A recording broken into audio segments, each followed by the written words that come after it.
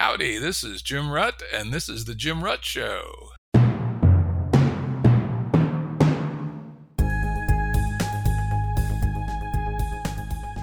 Listeners have asked us to provide pointers to some of the resources we talk about on the show. We now have links to books and articles referenced in recent podcasts that are available on our website. We also offer full transcripts. Go to jimruttshow.com. That's jimruttshow.com. Today's guest is Laurence Gonzales. He's the author of numerous books, and we're going to talk about one of them today. Thanks, Jim. It's great to be here. Yeah, it's great to have you on. In fact, it's an honor, truthfully. I'm such a fan of the main book we're going to be talking about today, which is Deep Survival.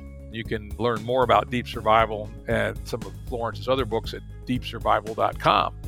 But it's not the only book he's written. He's won many awards, including 2 magazine awards, Distinguished Service Awards from the Society of Professional Journalists. He's also been awarded the Montaigne Medal from the Eric Hoffer Society in 2018 and won the Eric Hoffer Award in both 2018 and 2019.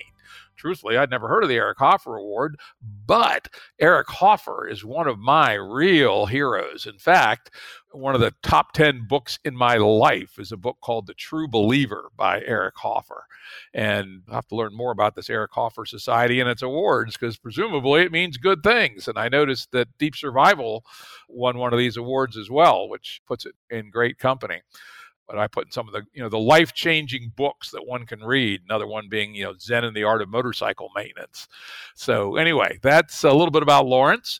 Some of his more recent books, which will be listed on our website as usual, are Flight 232, about an amazing story of survival in an airline crash, Surviving Survival, and a novel called Lucy, which I must say I know nothing about, but anyone who can write a novel as well has my respect.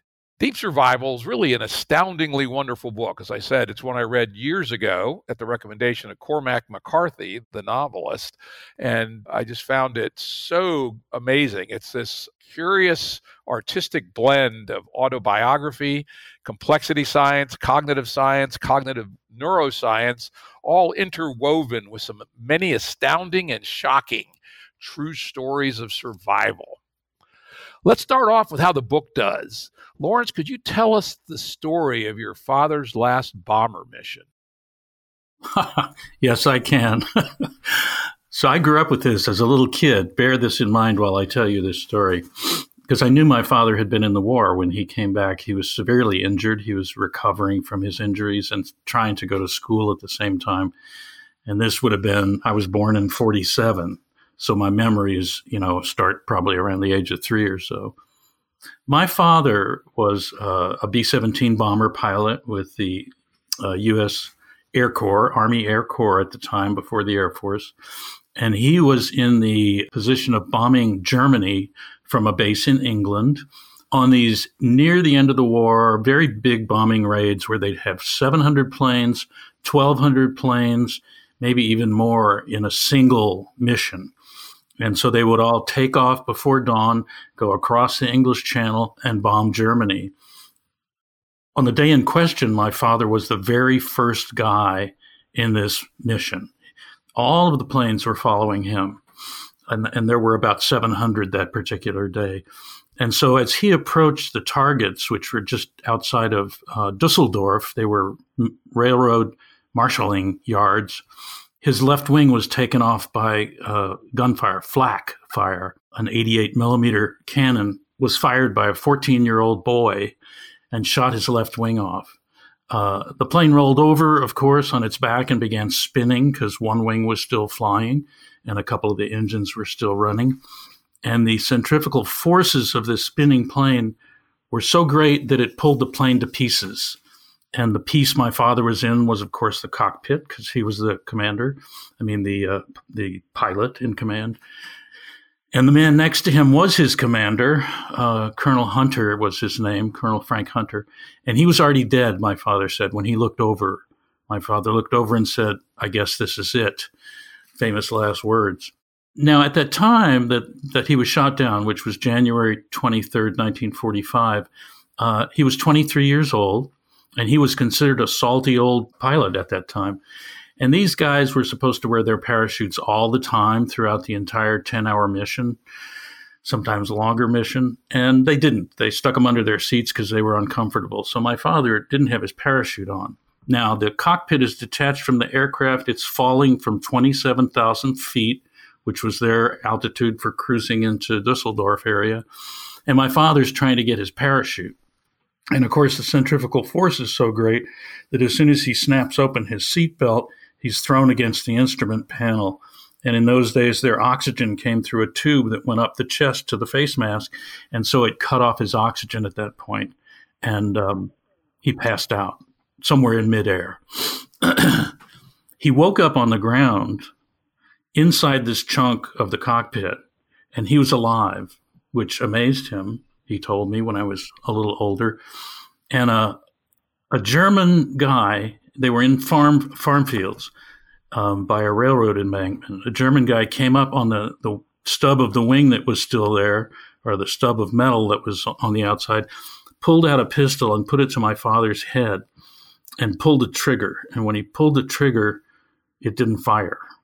And at that moment, a German officer came rushing up and said, "You can't kill this guy. He's an officer and he's a prisoner of war and we've got to interrogate him." And they had this argument, but, he's going to die. You're not going to interrogate him. I'm going to shoot him. And the Germans stopped this guy from killing my father. Anyway, he fell 27,000 feet and survived is kind of the message that I tell at the beginning of Deep Survival. And it's a cliffhanger. So, you don't really get the end of the story until the end of the book, which is the way I designed it. But the end of the story, obviously, is I'm here. So he must have lived through it. Yeah, it was a hell of an introduction. I still remember when I read the book the first time, it was like, holy shit, I can't believe this. It's an amazing way to start the book off. Well, and I start the book off by saying that as a little kid, most kids get told these stories. And as they grow up, they realize, these are fairy tales. I was told this amazing fairy tale. And as I grew up, I realized, hey, wait a minute, that's true. It's really true. And this really started my interest in survival because I thought, wow, I came very close to not existing. If that fall had killed him, or if the German farmer, whoever he was, killed him, I wouldn't be here. And that was always kind of an existential thing that I contemplated as I went about my work.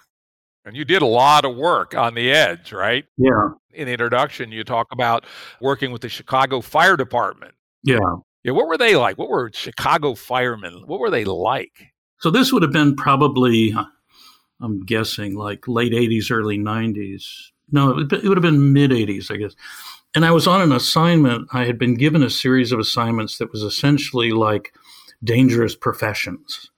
So I looked up some statistics, and sure enough, firefighters are right up there. And so I proceeded to immerse myself in these professions. And when I got with the firefighters, they were wonderful guys. I was put into a little firehouse in Chicago, west of the Loop, and you could see the big buildings downtown from here. It was on LaSalle Street. Anyway, it was just, these guys were just wonderful, wonderful, friendly, funny. They live in a firehouse. You're 24 hours on, 48 hours off, and you stay in the firehouse. You make all your meals there. You sleep there, and you get to know these people really well. And they took me in. It was very heartwarming. And they, mostly nothing happens. And you're hanging around, and they get a call, and you go out, and it's like a homeless guy fell down in the gutter, and they pick him up and take him to the hospital. It's mostly kind of nothing. And then one day something really happens, and they took me with them. I had gotten to know them pretty well by then. So they actually got me turnout gear, which is the big helmet and coats and all that stuff that they wear, the boots. They outfitted me. They gave me a tool, which was a pike pole with a hook on the end, and they took me into a burning house to help them put the fire out, which I did. And it's terrifying. I mean, it's the real thing. And I realized as I worked with these guys, we went into a burning hotel one day too. So I had quite a number of runs with them. And I realized what I was doing was I was putting my life in their hands, and that I knew in my heart of hearts that if these guys got out, I would get out. They weren't going to let me get killed. unless all of us got killed. And it changed my life. I mean, one of the things that I've done since writing Deep Survival is I've worked very closely with firefighters all across the country, helping them with decision-making processes and ways of staying safer. And I do a lot of big conferences with them. I do a lot of speaking engagements with them. And in my hometown of Evanston, Illinois, I was asked by our own fire department to teach all of their firefighters. And we did it kind of in shifts where I would, because they had to have firefighters on the street too. So we did 3 days of teaching where I talked to them about, how not to get dead. Wow. And that's the real deal, isn't it? Right. These are the kind of guys that you can trust you did indeed trust your life to. Yeah, absolutely. And I love firefighters. I've worked with them ever since. Now, it's funny, I'm from a police family, and the famous antagonism between the two. My father was a Washington, D.C. policeman for his career. A couple of my cousins were policemen. My brother was federal law enforcement, and I had a little baby version of an experience like this. I used to go ride along with my cousin, who was the shift commander, what was called the TAC squad, which was the squad that was sent out to the high crime areas each night based on the statistics, et cetera. I remember being along with him, riding in the car with him one day, and we get a call for a burglary in progress in a small office building. And one other car shows up. We all huddle. So there's 3 police officers and me, and there's 4 doors. And so my cousin turns to me, he goes, "How old are you, kid?" And I said, 19. He goes, "Good. You're hereby deputized." He took the shotgun off the rack behind the seat and handed it to me and said, "You stand here by this door. We're going to go through the other 3 doors. Look at these 3 guys. If someone comes out the door that isn't these 3 guys, shoot them." And I go, fuck.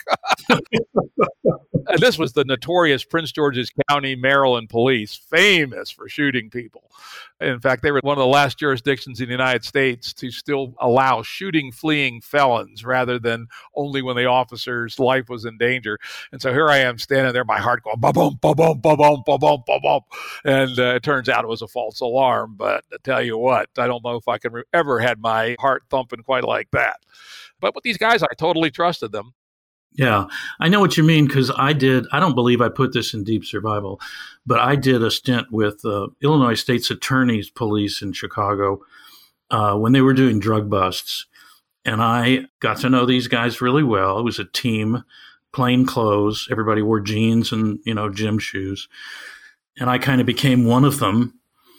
And we were going on a drug bust of a big drug kingpin. And we had a stolen car, big Continental from the 70s.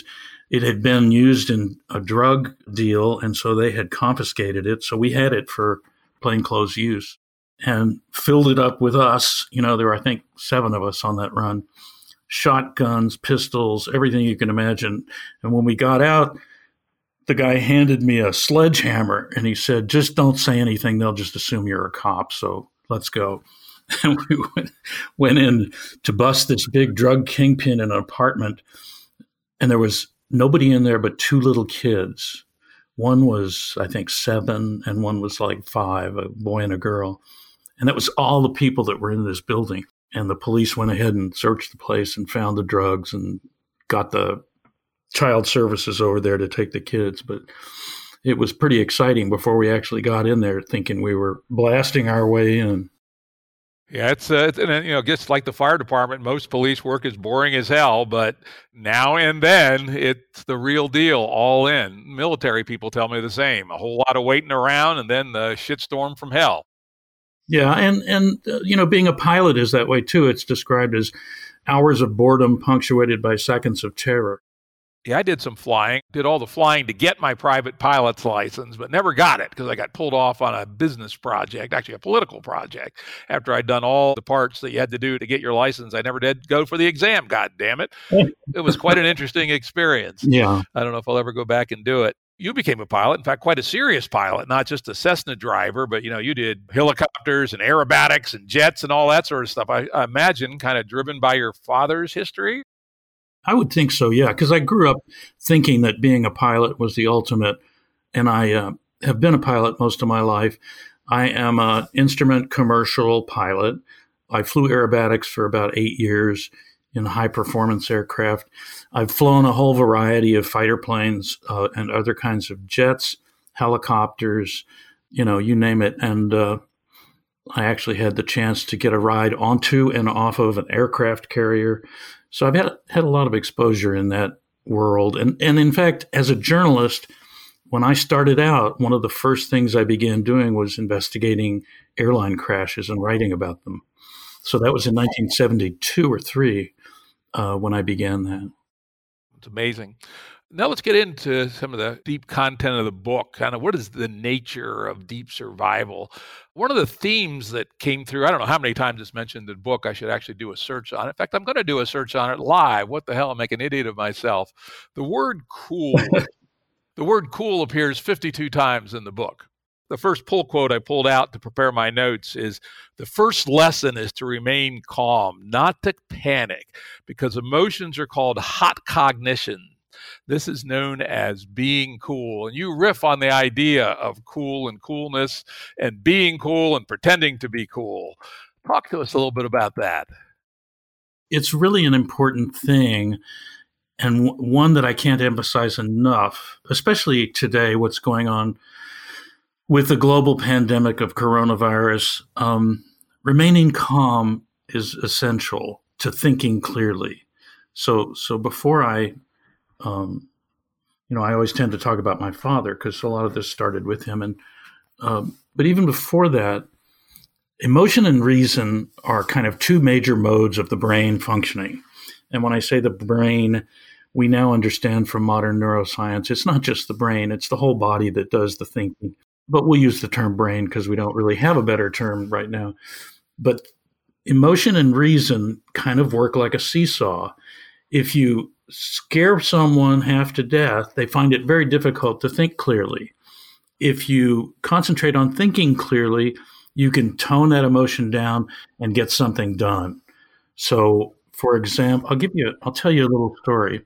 The USS Indianapolis was the last big ship sunk in World War II. It was torpedoed by a Japanese submarine, and roughly 900 guys were dumped into the water in shark-infested waters in the Pacific, and only 317 survived ultimately. A lot of people were eaten by sharks or just drowned.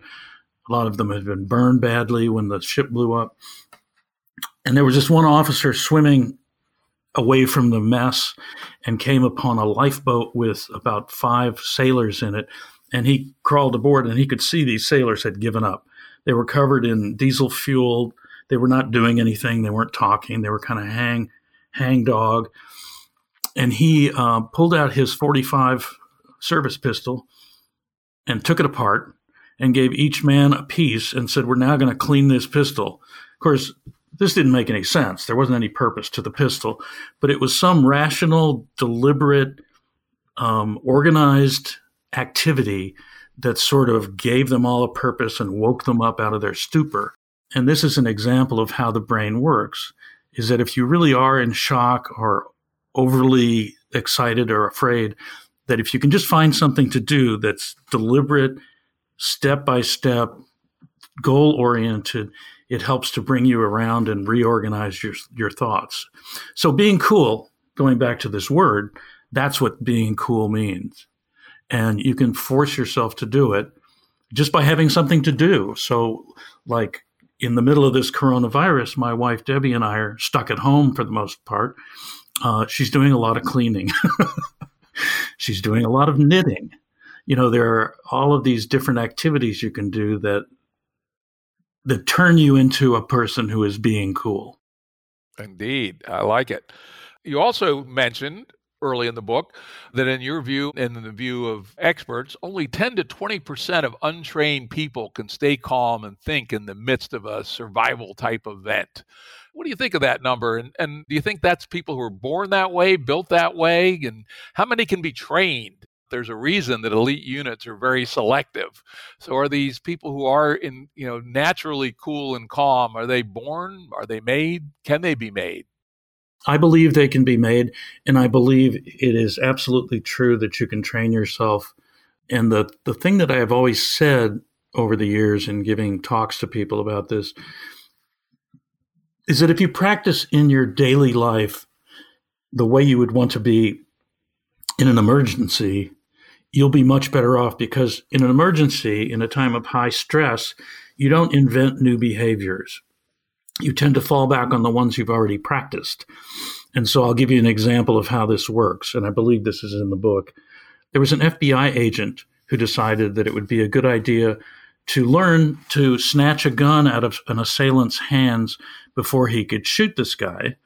And so he practiced doing this and actually taught himself to be really quick with his hands, and he could actually snatch a gun out of somebody's hand. So one day, sure enough, there was a bad guy on the street who pulled a gun on him, and this FBI agent snatched it out of his hands before he could do anything. And then he gave it back to him. Now, this obviously is kind of a crazy thing to do, and you wouldn't ever do it if you had a moment to think. But when you're under high stress like that, the guy just had a gun stuck in his belly, he didn't think. He did what he had always done. And during practice, of course, now that he thought about it, during practice, he would practice with his partner, snatch the gun, give it back, snatch the gun, give it back, snatch the gun, give it back. And so when the emergency presented itself, that's what he did. So this tells us some really interesting things about ourselves. One is we're practicing something all the time, and mostly we don't know what it is. The other is, if you want to be good in an emergency, you should practice whatever it is you want your response to be at that time before the emergency comes. So let's say, are you the kind of person who, when you're stuck in a traffic jam, you pound on the steering wheel and yell? Or are you the kind of person who, when you're stuck in a traffic jam, says, hey, I'm in America, there's a traffic jam, what's the big surprise here? I think I'll turn the radio on and listen to some music, or whatever. I'll practice my French. So if you have a strategy already developed for being cool, then it will help you when an emergency comes. Makes perfect sense. In fact, I'm going to read the last full quote in my notes, which reinforces this thought, which is, a survivor builds up an account of commitment over a lifetime. The more he invests, the more he has when trouble comes. Right, exactly. And so it's a Zen way of life. You don't suddenly become, well, some people do, but most people don't suddenly become heroes in the moment that lightning strikes. You have thought and practiced all your life certain kinds of things that lead you to that moment, and that you're ready then to act. And so I have tried to do this in my own small way, but when I talk in the end of the book, there are these 12 traits of survivors that I go over. And the first one is perceive and believe. And another way I have of talking about this is to say, be here now. Don't try to make things the way you like them to be. Don't try to make them the way they were yesterday. Don't try to make them the way you think they ought to be in the future, although you'll try to get there. But be here now. Perceive and believe. This is really happening, you know. I was set to go on an airplane to Santa Fe a few weeks ago to be at the Santa Fe Institute, where I've been going for many years. And I was watching the news, and I was watching this pandemic develop, and I started talking to my wife about it and saying, hey, you know, this thing is really big. This is going to really explode. And I said, what if I'm stuck in Santa Fe and can't get back to you in the middle of this thing because people are going to get stuck? And I canceled my trip, and it turned out to be obviously the right thing to do. But that was after a lifetime of practicing this perceive and believe. I was like, yeah, this really is happening. This is not just in my imagination, and I can't go about business as usual anymore. Yep. I was going to say, I've had some similar experiences around this pandemic, and I've also been a person who always prided themselves on being ready. It's funny, I've probably always been thought a little eccentric for my prepperish ways, but my social credit has gone up a lot for being a prepper over the last month or so, I will say. And I called every turn early, right? 4 weeks ago, I said, all right, family, we're going to hunker down. Daughter and son-in-law, come on down to our remote mountain farm, because I could see in exponentials, and I could understand that this was going to be way bigger than the powers that be were letting on at the time. Yeah. And, you know, it's perceiving, believing, and then acting, as you say. So you said you had another story too. Well, in 1979, I had my first book published, and I was very proud of this. It was a big deal to me.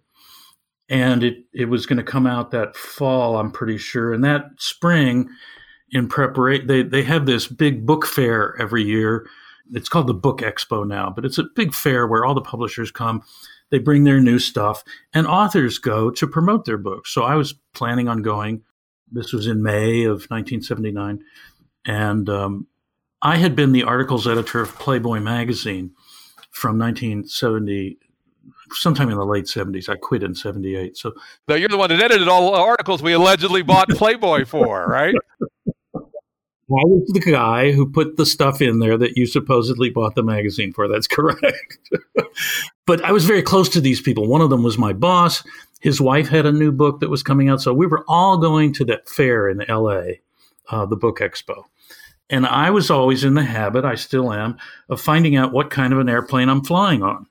And I was doing, as I said, research into airline crashes at all that time in the 70s.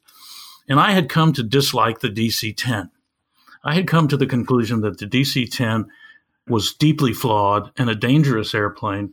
And it was, at the time, the only airplane that crashed strictly because of its own failures, as opposed to pilot error or something. And I said to my former boss, whose name was Shell Wax, and his wife Judy was the one who had the new book out, and I was supposed to go there with them on this plane. And I said, Shell, it's a DC-10, and I'm just not going to fly. I don't fly DC-10s anymore because I don't trust them. And he poked fun at me. He said, well, come on, it's just an airplane flight. We take this plane all the time. And indeed, there were many different ways to get to LA. You could take plenty of other planes at that time. To make this very sad story sadder, the plane crashed and everyone was killed. It is still the largest death toll in an airliner crash in the United States. 273 people died on that plane. Shell and Judy were on that plane. Our fiction editor, Vicki Chen Hader, was on the plane, and our foreign rights editor, Mary Sheridan, was on that plane.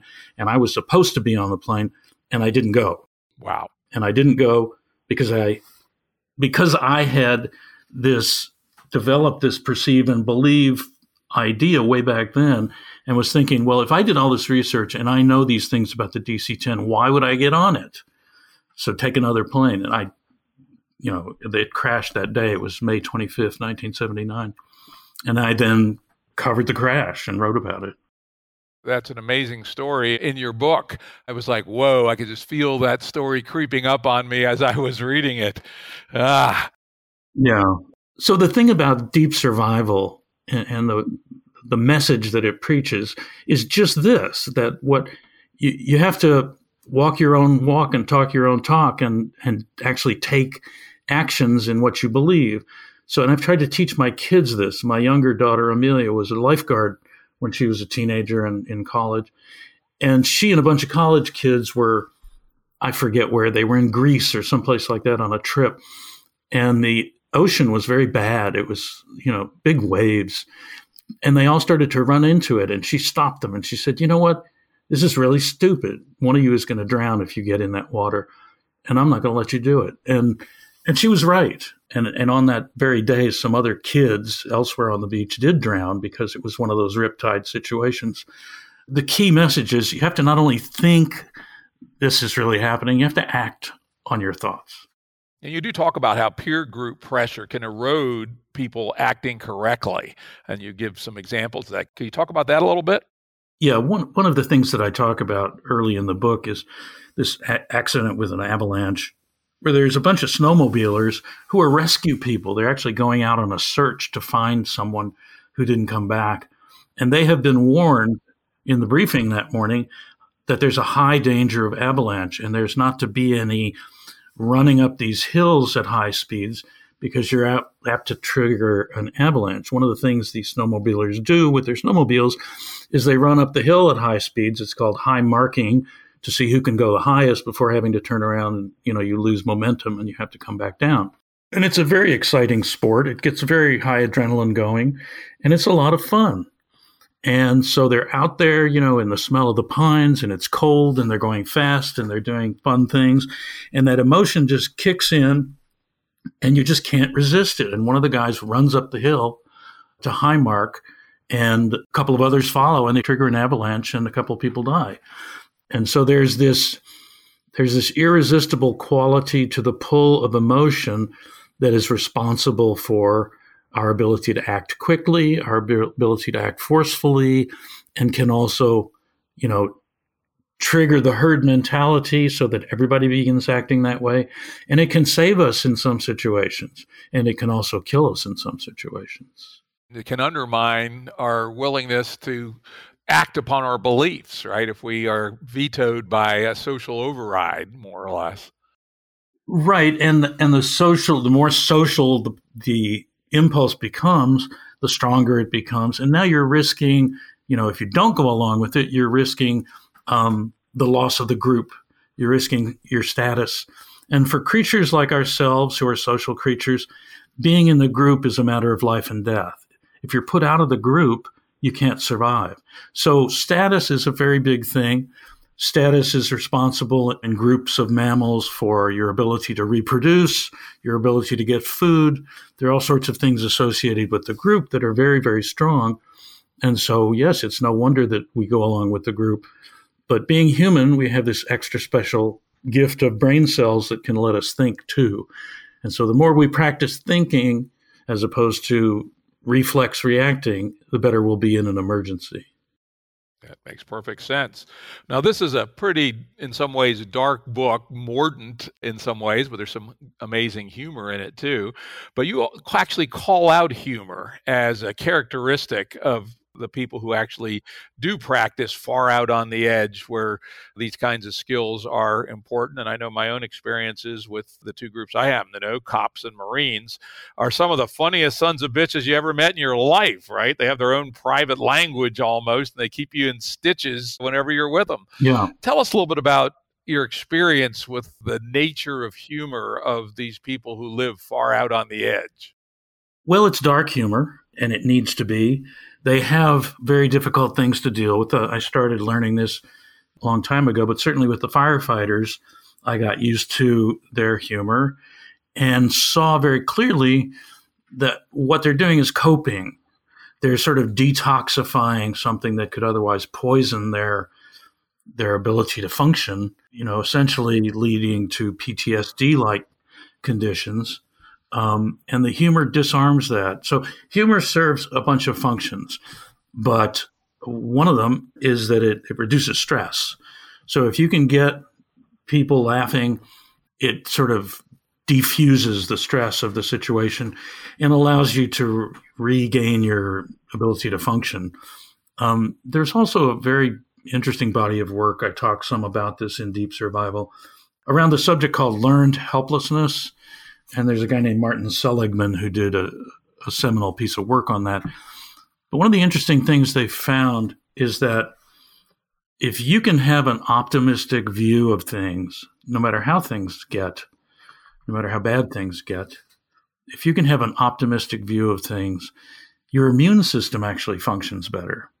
And they did measurements of immune functioning along with getting people to tell stories about things that had happened to them.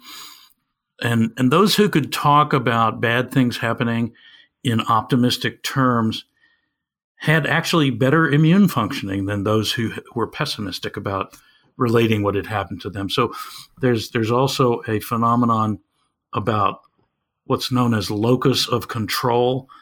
And there are kind of two kinds of people. Some are people who are victims by nature. They say, oh my gosh, this happened to me, and that happened to me, and then this happened to me, and then that happened to me. And other people, and they look at the world as sort of happening to them. Other people view the world more as something that they can control, that they have agency and skills, and that they can actually take a bad situation and improve it. And so I always say adversity equals opportunity for those who are going to be good survivors. So if something bad is happening, you have to look at it and figure, like, how can I take my advantage from this bad thing? Obviously, the coronavirus is a bad thing. Nobody would want that to happen, but it's happening. Now, how can I benefit from it? Well, I mean, there are a million things you can do at home that you've always said you wanted to do. Get busy doing them. That's what Debbie and I are doing here at home now. And if you just look at the world that way, that when something goes wrong, you don't say, oh my gosh, pity me. You say, look at that. That's really too bad, but let's see. How can I use that? How can I work with that? So I'm sitting here watching my 401k evaporate, and I'm thinking, wow, these stocks are at bargain basement prices. I think I'm going to get some, rather than thinking, woe is me, I'll never get my 401k back. And so I think this is something that we all need to think more about. Yep, I 100% agree. I've never understood that either pessimism or learned helplessness. In fact, one of my favorite quotes is from Winston Churchill. I am an optimist. It does not seem too much use being anything else, right? To your point, it just upregulates everything you do. And this is sort of an aside. I'd love to get your reaction to it. I'm 66 years old, a little younger than you, but, classic boomer sorts who grew up with G.I. Joe parents. My dad was a Marine with the 3rd Marine Division, did 3 invasions in the South Pacific, DC cop, had a 9th grade education, but did pretty well for himself. And that whole generation did not seem to exhibit the kind of learned helplessness we see in so many people today.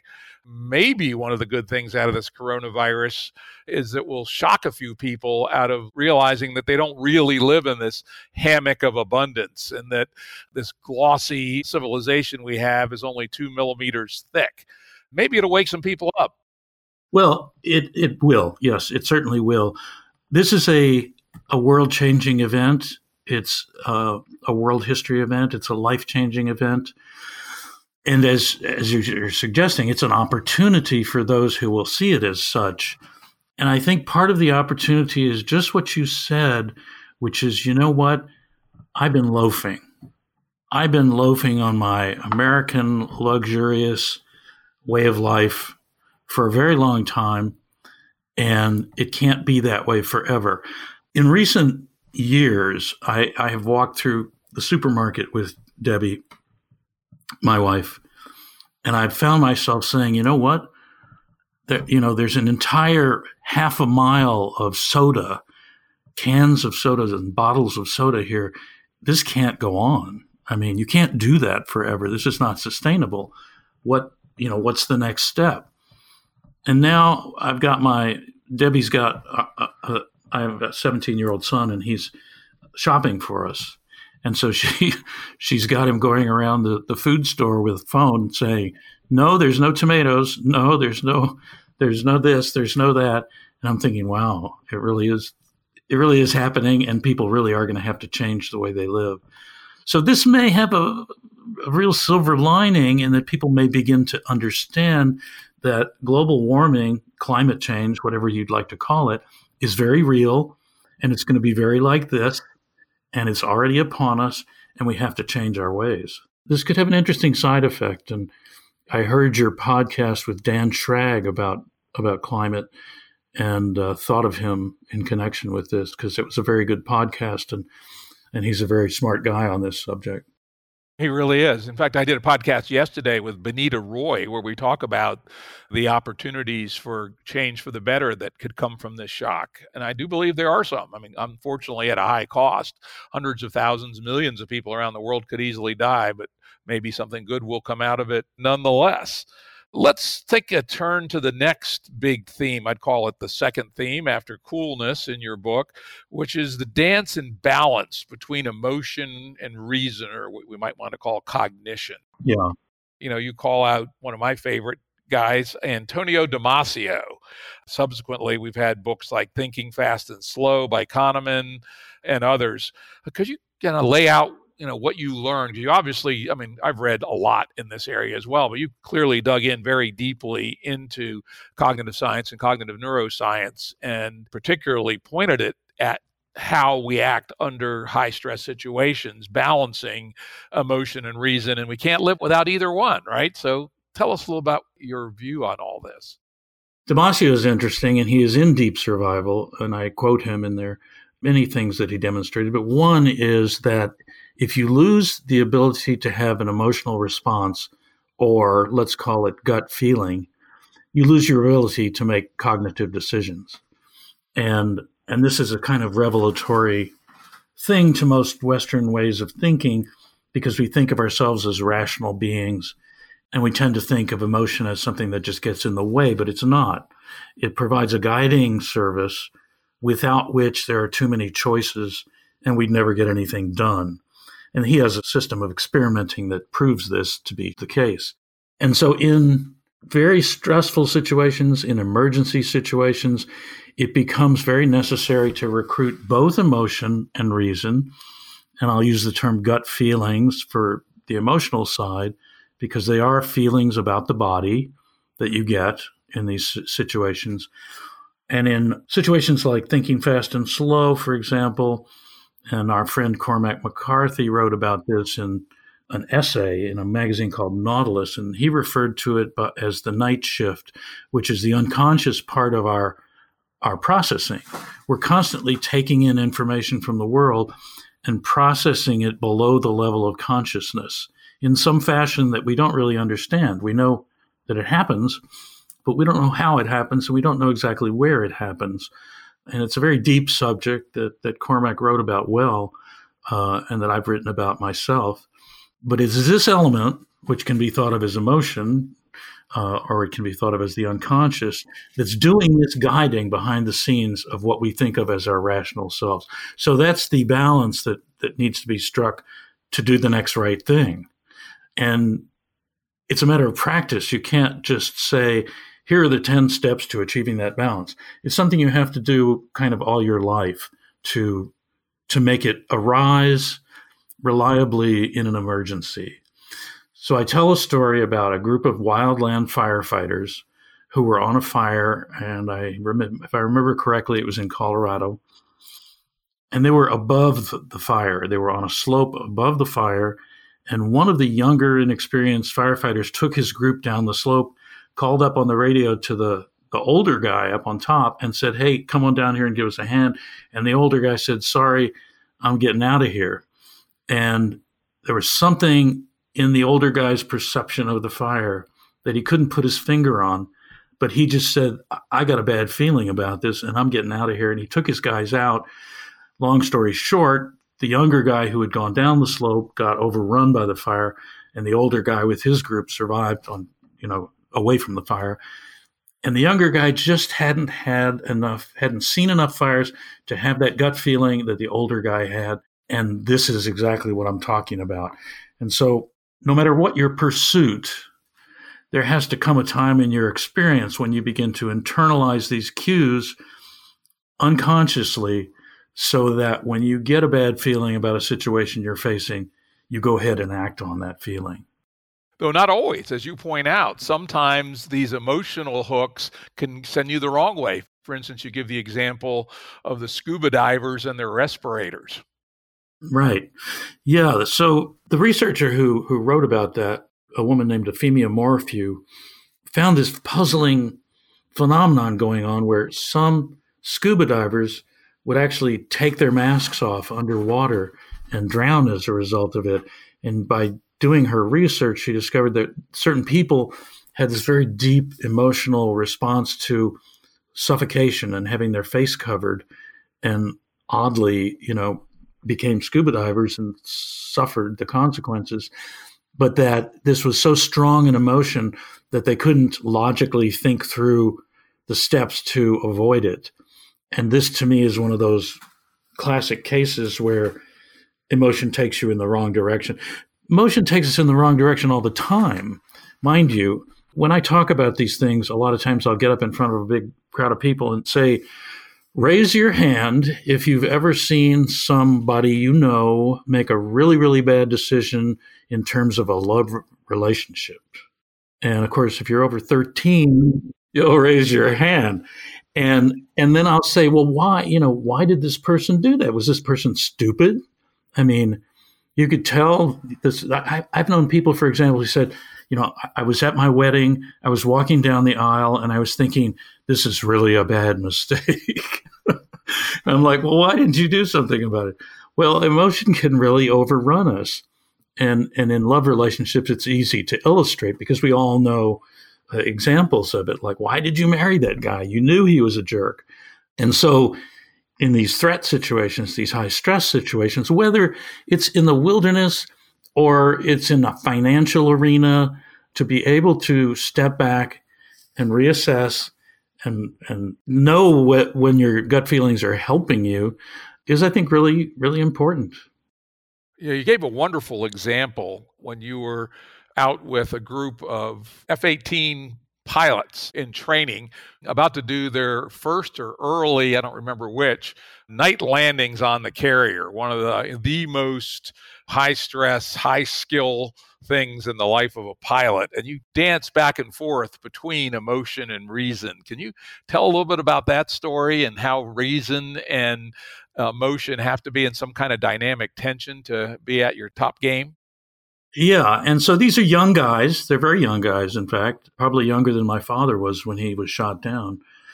And they've had about 125 hours of flight experience. Now, you know, having taken flight training, that's nothing.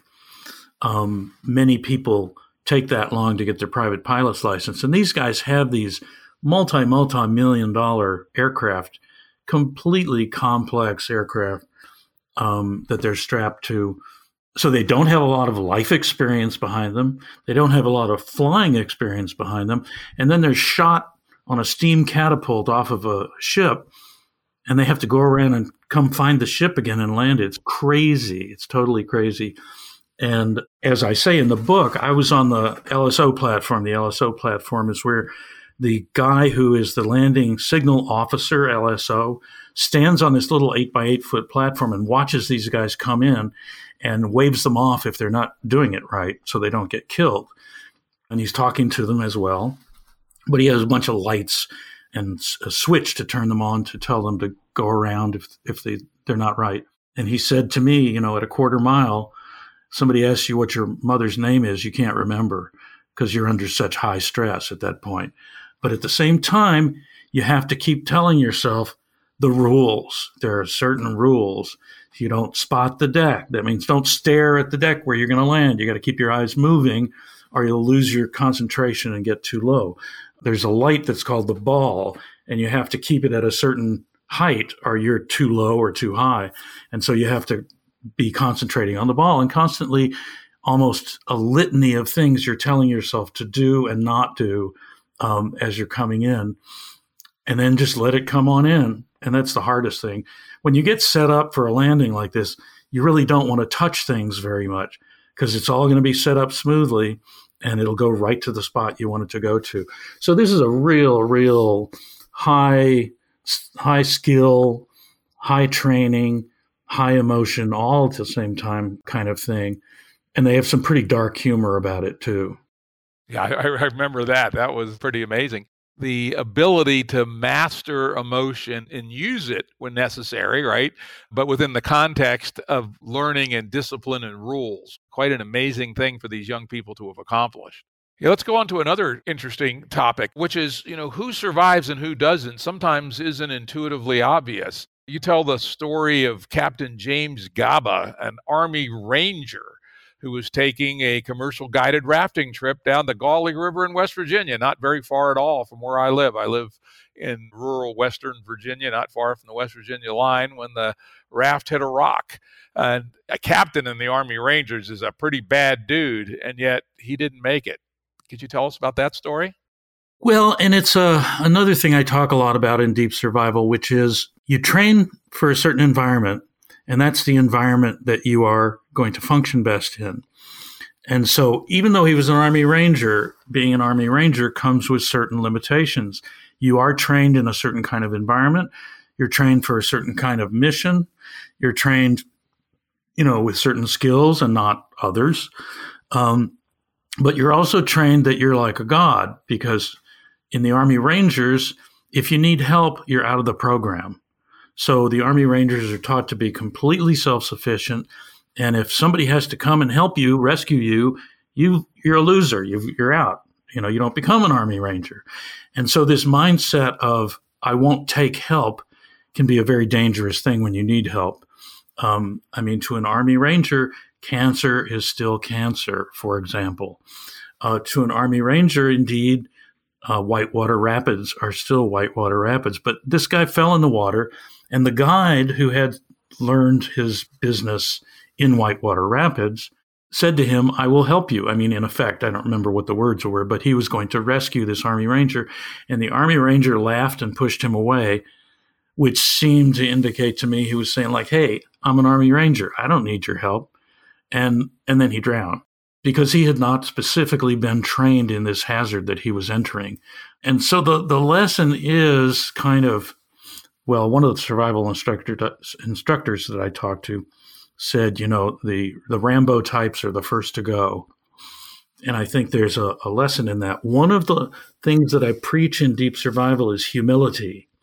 No matter how much you've learned, no matter how much you've done, no matter what your credentials are, be humble because there's something waiting out there to get you and you don't know what it is.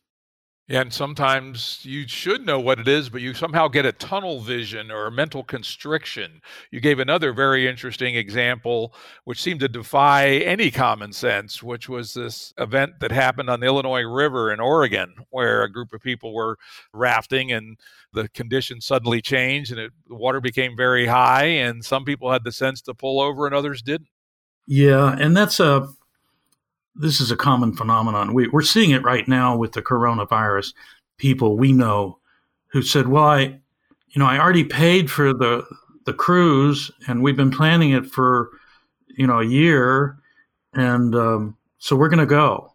And then they get stuck, they can't come back and they're stuck on a ship somewhere at sea. And there is this sense in these adventure episodes that I talk about, like the one you're mentioning on the river. It's like, well, we had to drive for 12 hours to get here, and we've already booked our motel, and we've got our kayaks here, and we've never had any trouble before. And there's all these kind of excuses that people make to themselves to convince themselves to do the wrong thing. And this is another thing I talk about, which is expert often means you've done the wrong thing more times than I have. And you're going to say, well, we never had any problem before. We always do it this way. And then that's the time it's going to kill you. So in this incident you're talking about on the river became really way too high to be run. And some of the kayakers actually got in touch with me after Deep Survival came out, some of the ones who survived, and said, well, that's not too high to run. It just takes expert skill. Well, some of the experts died too. And people continue thinking that way, often right up until the time it kills them. But there's no shame in turning back from the summit. I mean, the intelligent mountain climbers I know understand that there's more than one place on the mountain to go and that there's always another day. So just to use that analogy, the same is true with the river. There's always another day. And the thing that people lose sight of is what I call the risk-reward loop. So what is the reward you're seeking here? You're going to go run the river. Is this your life's work or are you just on vacation? And what are you willing to pay for that? That reward is fine. It's like running up the avalanche slope with your snowmobile. There's a good reward there. It's a fun feeling. But is it worth your life? And we always have to ask ourselves, what's the risk? What's this going to cost if everything goes wrong? Indeed. And then the other point, lack of judgment, tunnel vision, overwhelmed working memory, whatever it is that causes people to make these very bad and often disastrous decisions becomes even greater when you're physically or mentally impaired, like by hypothermia or dehydration, fatigue, or even in the case of the snowmobilers, kind of a blood up exuberance. Yeah. Talk about that a little bit and how people don't notice that especially hypothermia famously sneaks up on people. Yeah. Well, there's one case that I was thinking about recently that two ice climbers were kind of going to the next level. They had done some ice climbing and they wanted to go challenge themselves a little more. And there's some beautiful ice climbing routes on Mount Washington in New Hampshire. Mount Washington in New Hampshire has the worst weather in the world. And there's a big sign there put up by the rangers. It says, this mountain has the worst weather in the world. It will kill you. And it's not like maybe the worst weather in the world. It's like this is the worst weather in the world. And it's kind of because of this perfect storm that runs across the top. And it's not always that way. I've climbed Mount Washington on a day when people were in flip-flops and shorts, but sometimes it's that way. And if there's ice, it's winter. And if it's winter, it can be that way really quickly. So these two guys went out to do their ice climb, which would probably have been fine, except they forgot their rope back at the cabin. So they had to go back to get their rope. And that put them a couple of hours behind their schedule, which was to climb the ice, get to the top, and there was a walk-off route from the top where they could have just hiked back home. So instead, they're getting up on the ice, and it's getting later in the day, and it's getting colder, and some weather's moving in, very unpredictable weather. And instead of just rappelling off and going back, they keep going. And part of the reason is that they were stressed because they had made a big mistake. You don't go ice climbing without your rope. They had hurried. They had skipped eating because they were late. And then they had scrambled up the ice as fast as they could, wearing themselves out. So they were on the ice. They were tired. They were cold. They were sweaty. So their sweat started to get cold. And as they got hypothermic, they lost their ability to reason and just kept going right on up. By the time they got to the top, the bad weather had arrived. And it gets to, the wind there gets to well over 100 miles an hour, and it gets way, way, way below zero. And so there they were on the top in a 100-mile-an-hour wind, trying to crawl their way over to a trail that they weren't quite sure where it was, and they died. They died of exposure right there on the top. Yeah, wow. Basically, their cognitive ability was degraded by, ever-increasing levels of physical depletion, which then became mental depletion. Yeah, exactly. Now, you talk about a deeper concept. This is the first time I've ever seen anybody actually address this, which is fatigue. And, you make the point that fatigue isn't just being tired, but it's a much more systematic thing that is much harder to recover from. Could you riff a little bit on fatigue? Yeah, fatigue, if you get into real fatigue, not just I'm tired, you won't recover by just going to bed and sleeping it off. It's kind of a deep systemic wound to the system, if you will, an energy deficit so big that you actually probably came close to dying from it. And it will take you quite a period of time to recover, not a day, maybe a week. Different people respond differently. But you see it in, speaking of Army Rangers, in the Rangers, and I've known a number of these guys, you're taken to that level of fatigue and stress on purpose for training. And it can kill you, actually. These guys risk their lives doing this. But one of them, I was working with the 82nd Airborne at Fort Bragg, and one of the guys I worked with was a Ranger. And I said, tell me about the training. And he said when he got back from the training, he slept for like 18 days. He said, I would wake up, I'd eat 5 or 6 sandwiches, and I'd go back to sleep.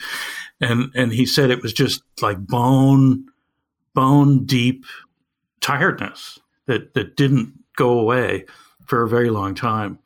And so it's different from just getting tired. So if you do a normal outing where, let's say even something like climbing Everest, when you start from the base camp, you get up to the top and it's morning, and you come back down, and if everything goes as planned, you're not going to be in deep fatigue. You're going to be tired. And of course, there's no oxygen up there to speak of, and so you're going to have that too. But once you get down to base camp, to the lower base camps, you'll recover pretty quickly. Everybody's different, as I say. So fatigue is a very special case, and it can be lethal. I think one of the most useful takeaways in your book, I've basically described it as if you are in a survival situation, let's say you become hopelessly lost or a survivor after an airplane crash, you make the point, and the experts make the point, you don't want to get fatigued. So surprisingly, the right answer most of the time is to take it easy, rest a lot. I think the number you quoted was try not to use more than 60% of your capacity, because if you fall into fatigue, you're probably doomed. Yeah. So there's a guy, this is just a way of thinking I like very much. And I interviewed him, but it was too late to get into the book. But I do tell this story quite a bit because it fits right in with deep survival. His name was Vito Sescunas. And he was going for a solo cross-country ski in Grand Teton National Park one winter. And he parked in the parking lot, went out on his skis, got out about 5 miles, and hit a downslope the wrong way and twisted his ankle and did a torsion fracture of his leg in his boot. So he just fell the wrong way and literally torqued his leg till it had a spiral fracture in it. And he knew that was it. I mean, he wasn't going anywhere. And he knew nobody's coming down this trail in the middle of a winter like that. It's a very remote trail. But he was a good outdoorsman, and he had packed well. So he immediately sat down where he was. He didn't try to take his boot off or, splint it or anything like that. He sat down and he unpacked all his gear. And he set up his tent, and he took out his stove, and he melted some snow. He made himself a hot drink, and then he made himself a meal. And he looked at all of his equipment and assessed what he needed and what he didn't need, and decided that the only way he was going to get out of there was to scoot on his butt, even though that was really slow and difficult and painful and all that. So there are a number of things, and I'm going to tell you the second half of the story in a second. But first of all, what he did goes back to what we were talking about, reason and emotion. He broke his leg out there by himself, very high emotion, very high stress. He sat down and immediately made himself a hot drink, organized his stuff, made himself a meal. He's doing exactly the right thing. He's using reason. He's using step-by-step methods to achieve a goal, and he's nourishing himself. He's replenishing his energy, and he's warming himself up with the hot drink. So these are all like amazingly just right deep survival kind of moves. Then he decides on a strategy. So he stayed calm. He, first of all, perceive and believe. I did really break my leg. I am really stuck out here. Secondly, make a plan, stay calm. He did that. Think, analyze, plan. These are things I say in deep survival. And then take correct, decisive action. So I'm going to scoot on my butt now. How am I going to manage that for 5 miles to the parking lot? He decided that he would devote every 100 moves to something back at home that he loved and wanted to get back to alive. So he dedicated 100 moves to his wife, dedicated 100 moves to his guitar. He dedicated 100 moves to his cat. He dedicated 100 moves to his best friend, and so on and so forth. And every 100 moves, he'd think of something else in his life that he really, really wanted to get back in. And by goodness, he got there. He got himself out and finally got fixed up. So I love telling this story because it embodies so much of what's in deep survival. This guy just did it perfectly. And I think it's a lesson for us all.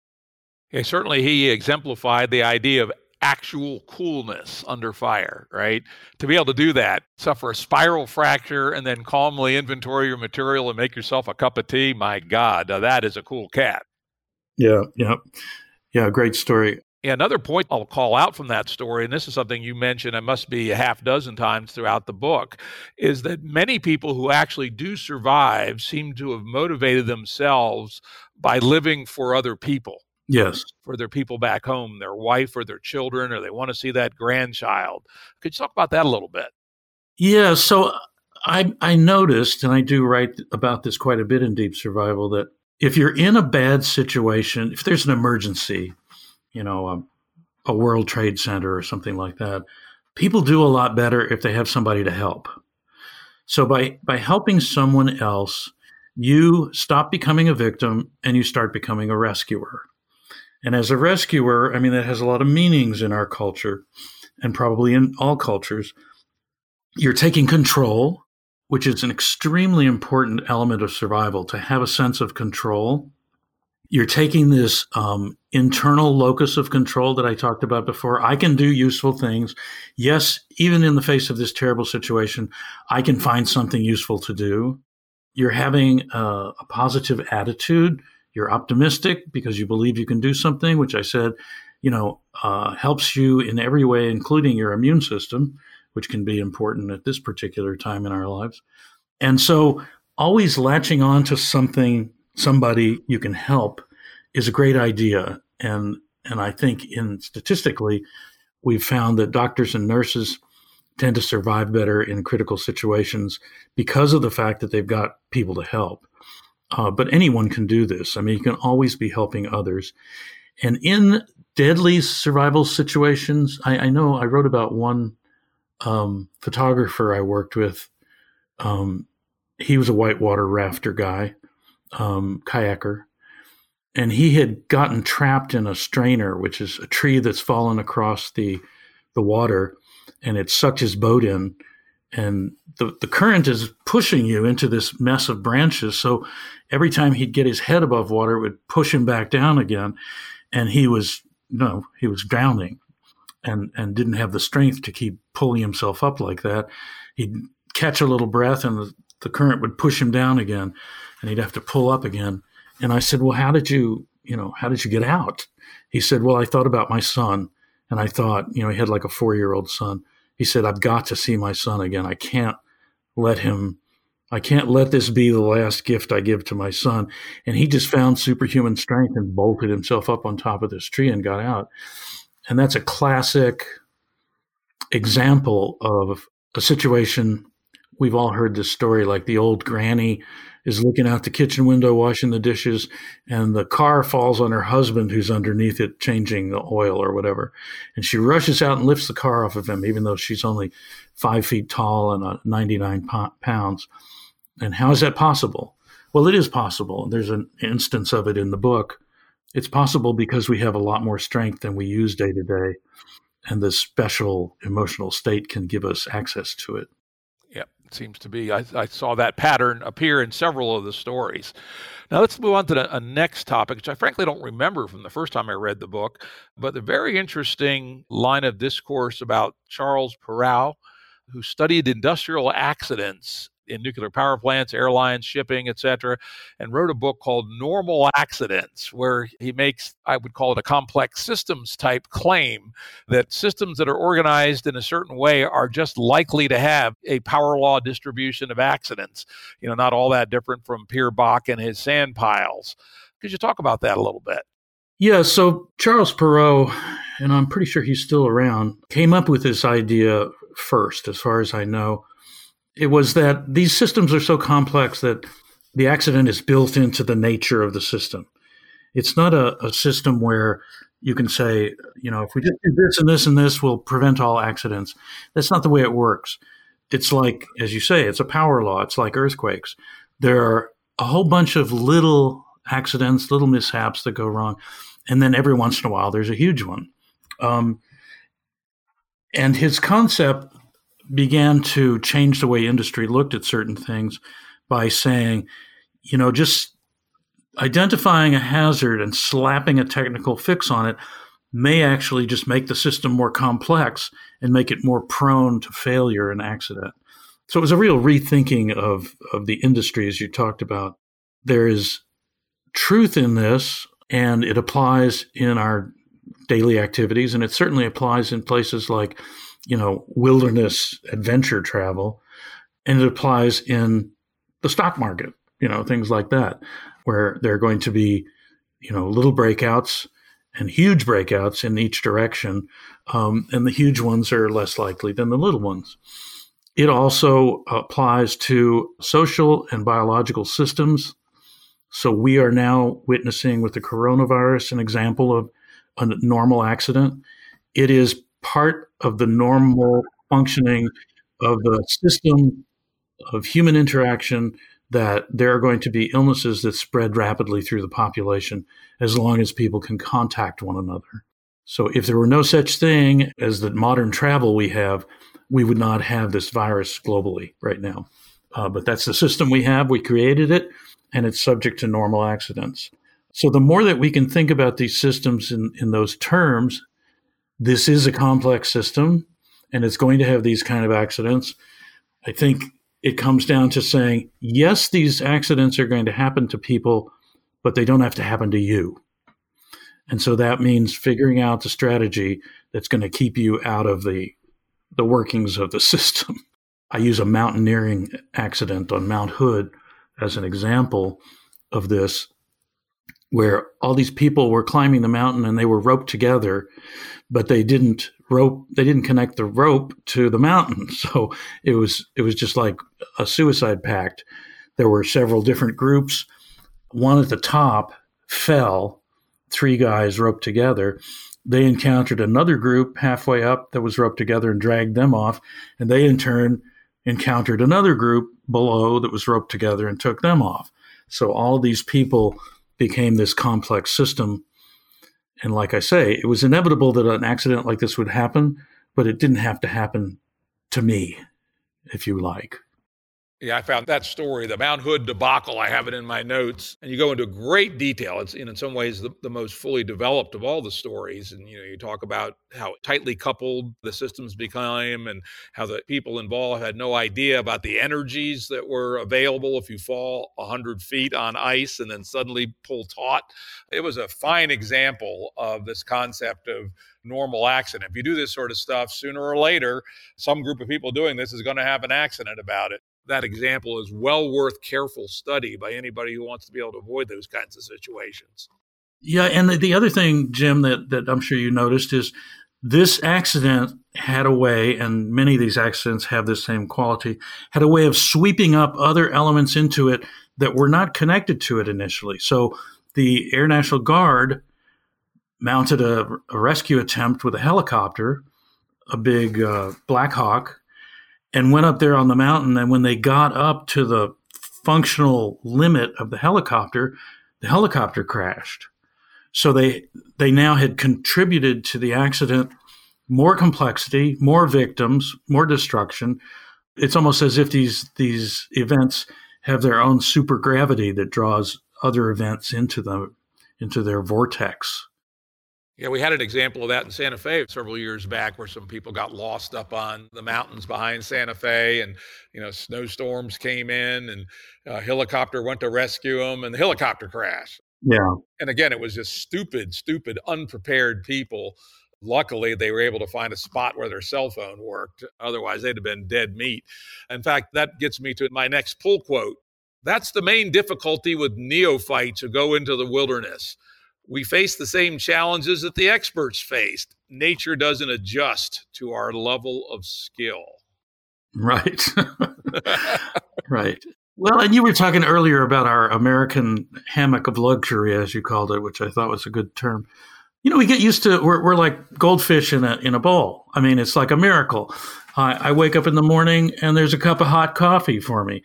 I wait a while and there's a meal in front of me. It's like, oh, I must be a genius. I get rewarded every time I look around. That's the way you train an animal. If you want to train a dog, you carry a pocket full of treats, and pretty soon the dog is healing right at your side. And we're kind of like that, but we don't have to do anything to get our rewards other than work some cushy job or whatever we do. But we're constantly being rewarded. And if I'm bored, I turn on the television, I'm entertained. Like I say, I must be a genius. Well, not quite. What's happening? And then you take that attitude into the wilderness, and the wilderness does not reward you. The wilderness says, okay, now you're on the same terms as we were on 100,000 years ago. What are you going to do about it? And of course, the first rule is, like I say, perceive and believe. Yes, you really are out in the wilderness. And if you misbehave, you're going to get your hand slapped, and maybe worse. So it's hard to instill this attitude in people who are used to looking at the wilderness like a playground. Yep, very dangerous, very dangerous. And even people who have great expertise can still get into trouble. Another one of your very well-developed stories was the story of Ken Killip and his buddy York, who set out on the trail at Milner Pass in Rocky Mountain National Park. And these were guys who you wouldn't expect to get in trouble, but one of them did. Yeah, I mean, they were experienced hikers, backpackers. They were going to a little group of lakes that was down off of the pass in one of the drainages, and had it pretty well planned. I mean, the one guy, Ken Killip, was a firefighter. I can't remember if York was, but they had, basically good skills. But emotion comes in here. Killip wasn't as fast as York. York got impatient, and he said, "Well, I'm going ahead. You're too slow. I'm going ahead, and I'll meet you down there." This is against the rules. You do not break up the group. This is a bad thing. Making it even worse, if I remember the details correctly, Killip had the compass and York had the map, which is a no-no. You need both. So they did make some key mistakes. So Killip was slower than he had hoped to be, and he was up on the ridge when the afternoon weather came, which it often does in that part of the country. At 3:00 in the afternoon, you get a thunderstorm on the high peaks. So he was driven back down again to get out of the lightning, made him even later. And then he was rushed. He was exhausted, probably a little dehydrated, probably a little, confused and pissed off. And he decided, well, this is the drainage I'm going down. And of course, he didn't have a map. So he went down the wrong drainage and got to the point where he's supposed to see the lakes. The lakes weren't there. And he thought, well, maybe those lakes dried up. Maybe somebody moved the lakes. You start to think really nutty stuff when you get into that situation. The last thing in the world you want is, oh my gosh, I've got to hike back up that stupid ridge and go to the next drainage over, and it's getting dark. And so he continued on down the wrong drainage and was lost for 5 days and did all the things you're not supposed to do when you're lost. He panicked and started to run around trying to find his way back, which is classic lost person behavior. He tried to climb up so that he'd get a better view to think, maybe he could orient himself.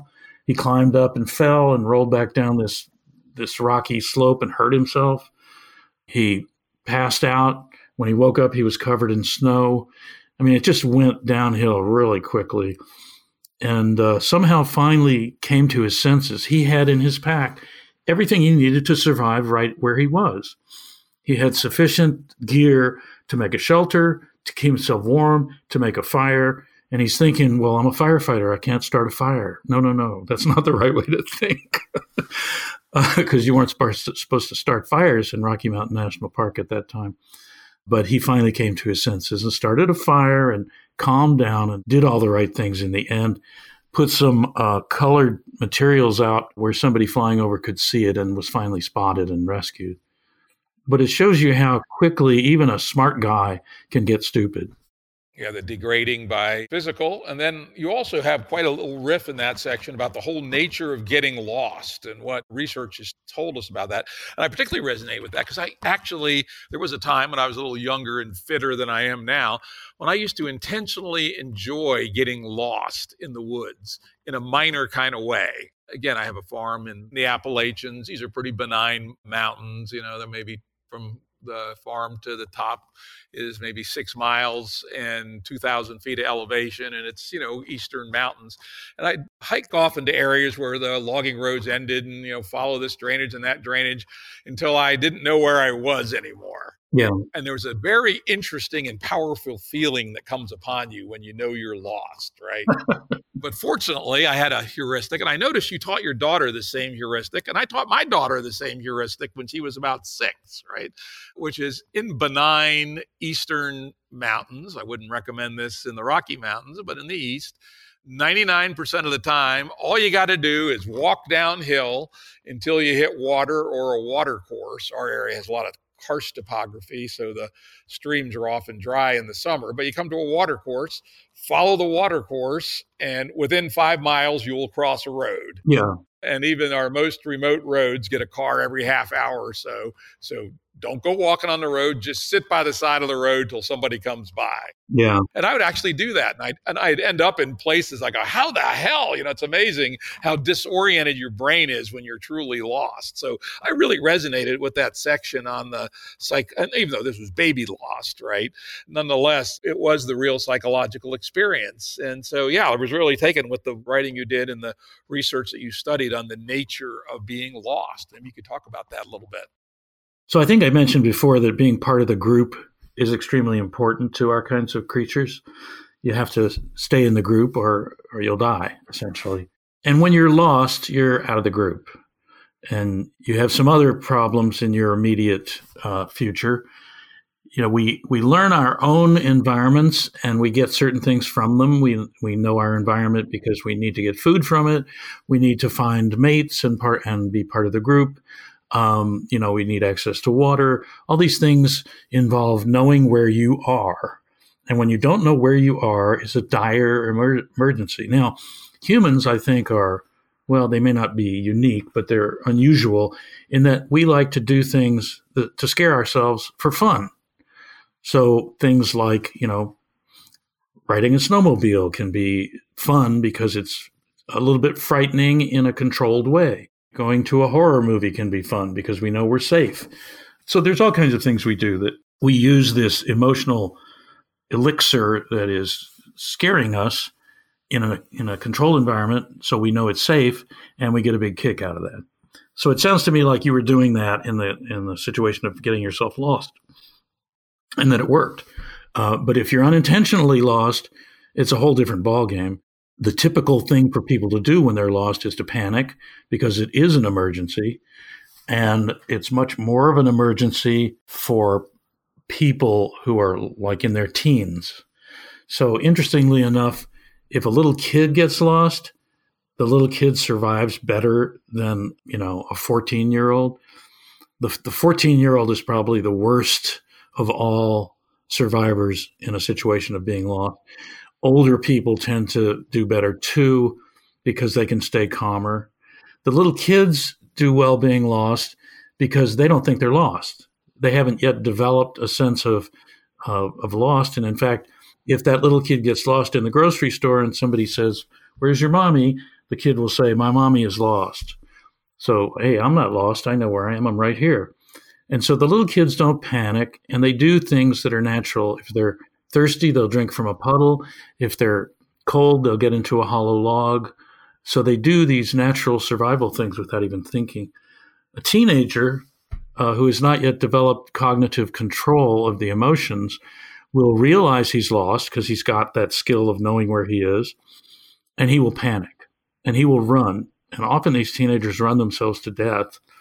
I have a good friend who that happened to in Utah. His son died because he got separated from the group accidentally, and he just took off running. And in many cases, these teenagers will run right through somebody's front yard and not realize that they've been, that they're not lost anymore. And so being lost is a much more complex phenomenon than we see at first sight. And so that's why I devote so much time to it in Deep Survival. I believe we can get lost in other ways in our lives. We can get lost in business. We can certainly get lost in love. And it's worth thinking about. It was a very good section. It really resonated with me, and I took some lessons away from it. And I would really recommend that section for people who want to read the book. Let's move along. We're getting a little close to our time here.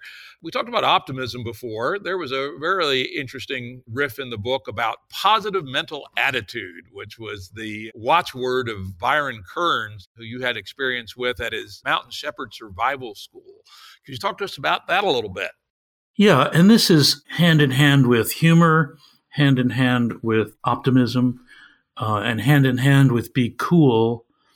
If you're doing all of these things, you are well along the road to having what is called positive mental attitude, which is a term the military uses a lot, by the way. And Byron Kearns was an Air Force survival school guy, so I'm sure he picked it up from them.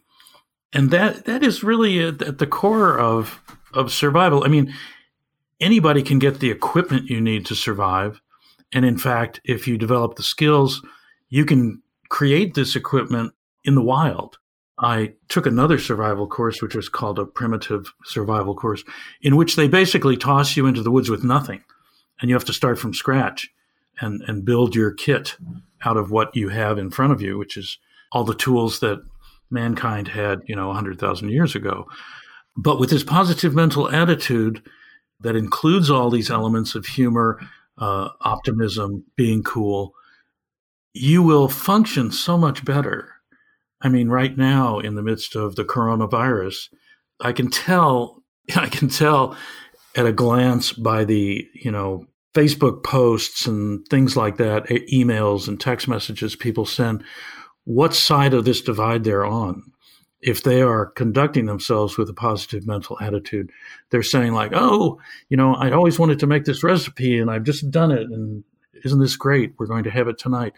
On the other end of the spectrum is somebody saying, my life is crap. I can't go out. I can't take my walks in Central Park. I'm really bummed. I don't know what I'm going to do. That's like, wait a minute. That's not going to help much in what you have to do. because these things are not voluntary. These survival situations are, you don't sign up for them voluntarily. When they come upon you, it's like, perceive and believe, man. It's here. It's looking you in the eye. Yeah, real stuff. And I love that section of the book. The other survival school you went to was Mark Morley's Vermont Wilderness Survival School in Brattleboro. That was a very different experience. Could you briefly tell us about that? So at the primitive survival school, you're assumed to have nothing. You're dropped in the middle of the woods with nothing. What are you going to do? And so they developed such skills as I made fire without any conventional fire making materials. And I describe this in the book. It took me a couple of days to do this.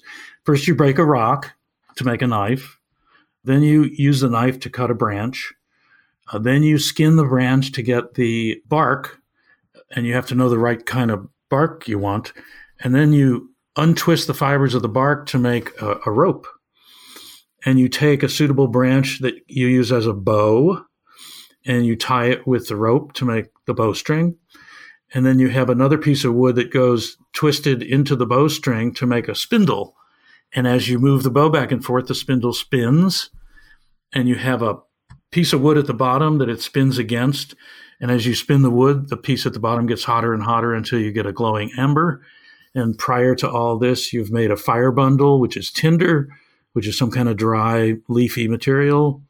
And you put the little ember into the material and blow on it, and it bursts into flames. It's very difficult to do, but you can learn to do it. And so he's teaching you, what if you don't have anything? What if Mr. York did walk away with the map?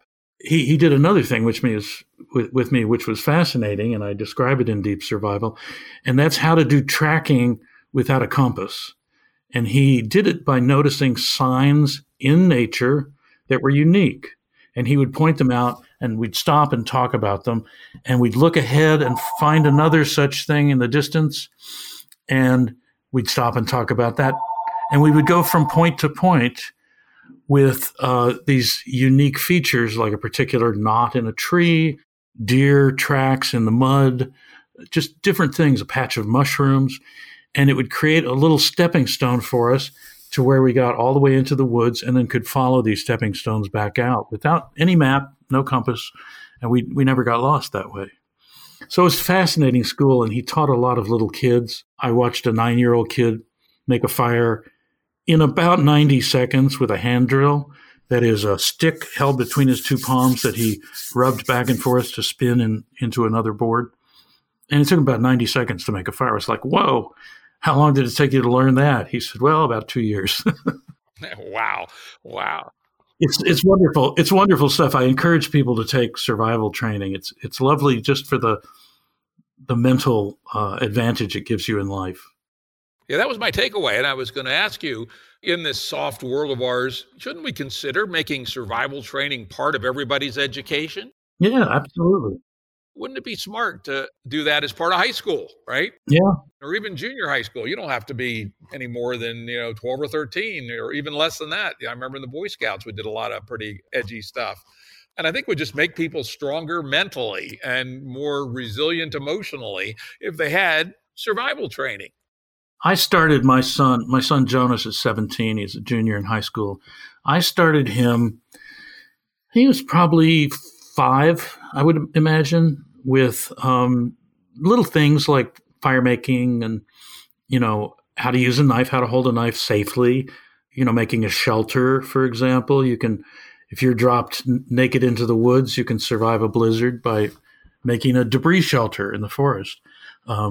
So a trick like that could have potentially saved those 2 guys on Mount Washington, because you can go in a debris shelter that's made correctly.